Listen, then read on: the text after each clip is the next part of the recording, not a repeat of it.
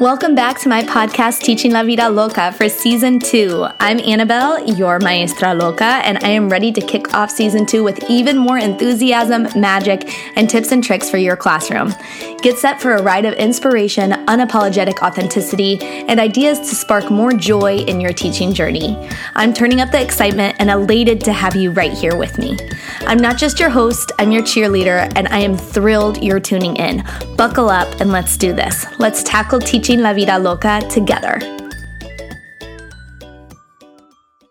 Hi there, welcome to episode 4 of season 2 of Teaching La Vida Loca.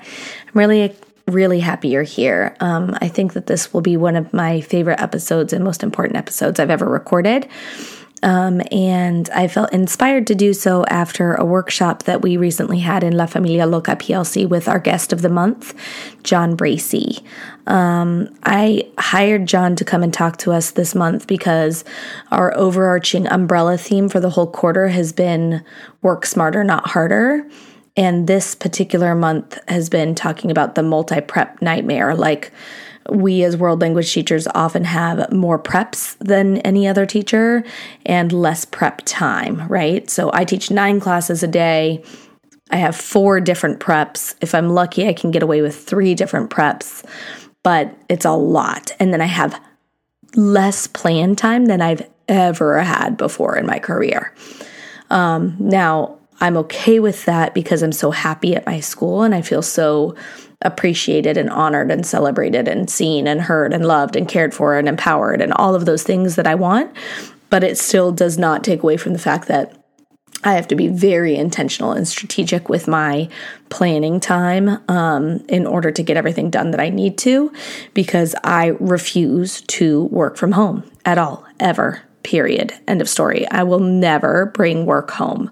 And that's also because I run this full-time side business, right? I work from home as a job, as my business, so there's that. But even before all of this, I've always been really good about not taking work home, because about 4 years into my career as a teacher, I realized it really didn't make a difference.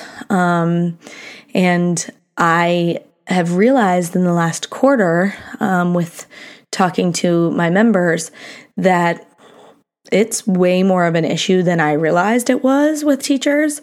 I thought it was actually getting better, like after COVID's, like the weight of the world on us and all the things added to our plates.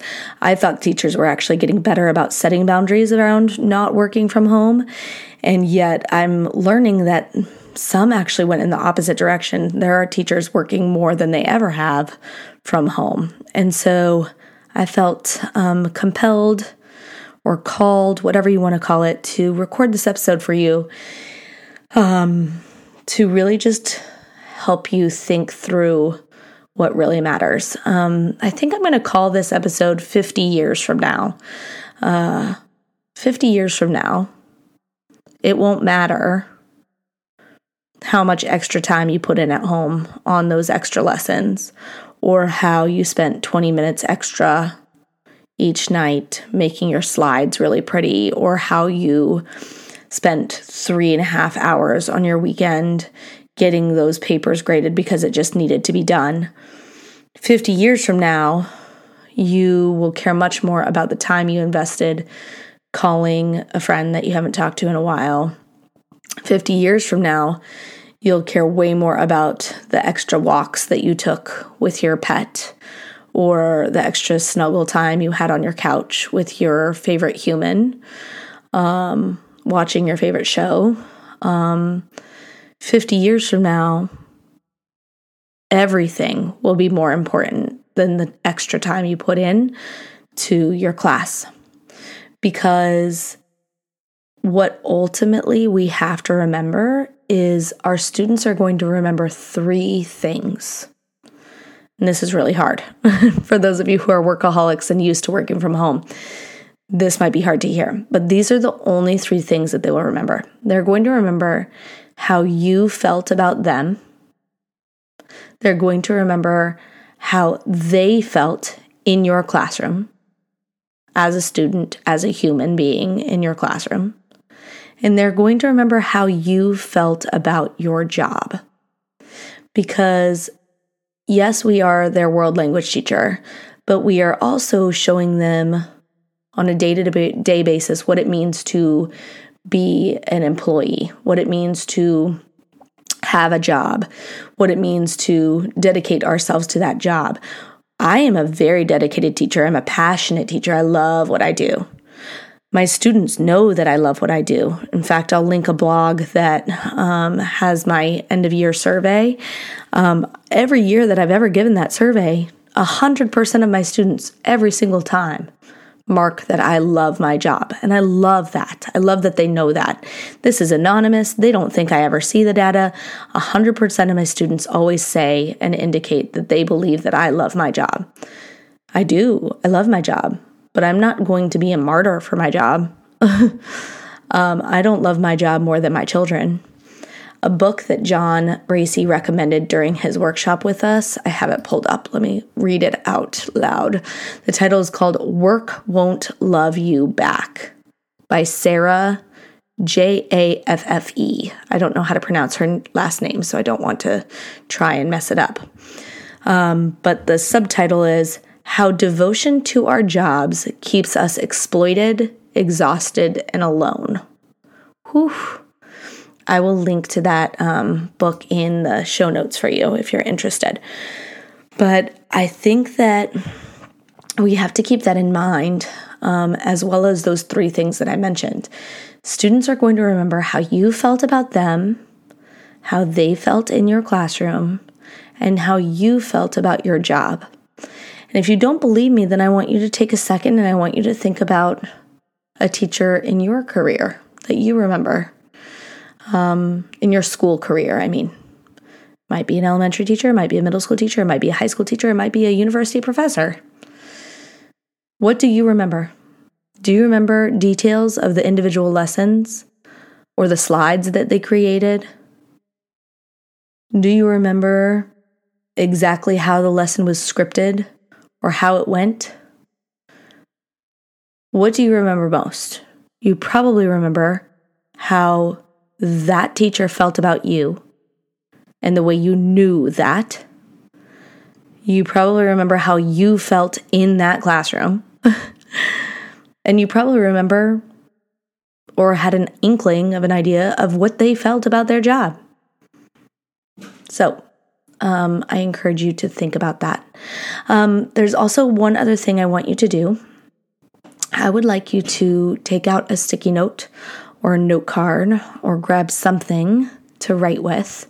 If you're in your car, I really want you to come back and do this later. And I want you to write this down, this sentence. I'm going to give you a sentence stem and you're going to fill in the blank. And this is hard, but it's really important. And I want you to stick it on a mirror or stick it on your computer.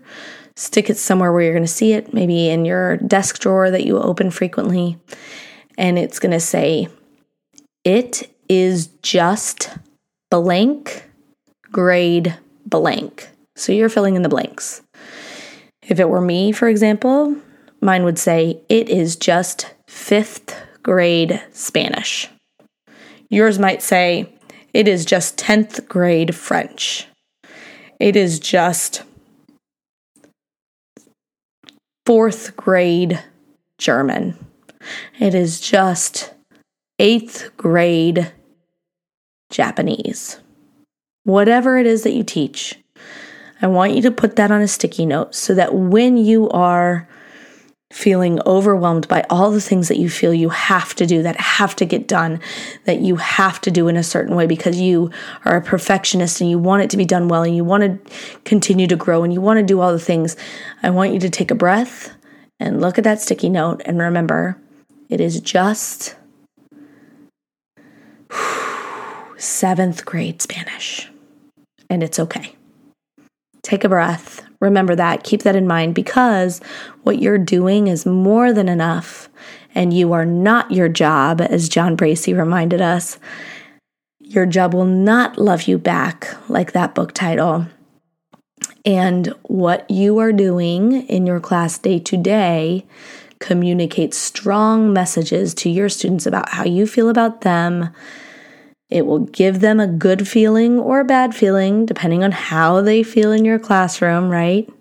Focus on creating a positive, joyful experience for your students so that they remember, wow, my experience acquiring French was joyful. It was great. I had fun.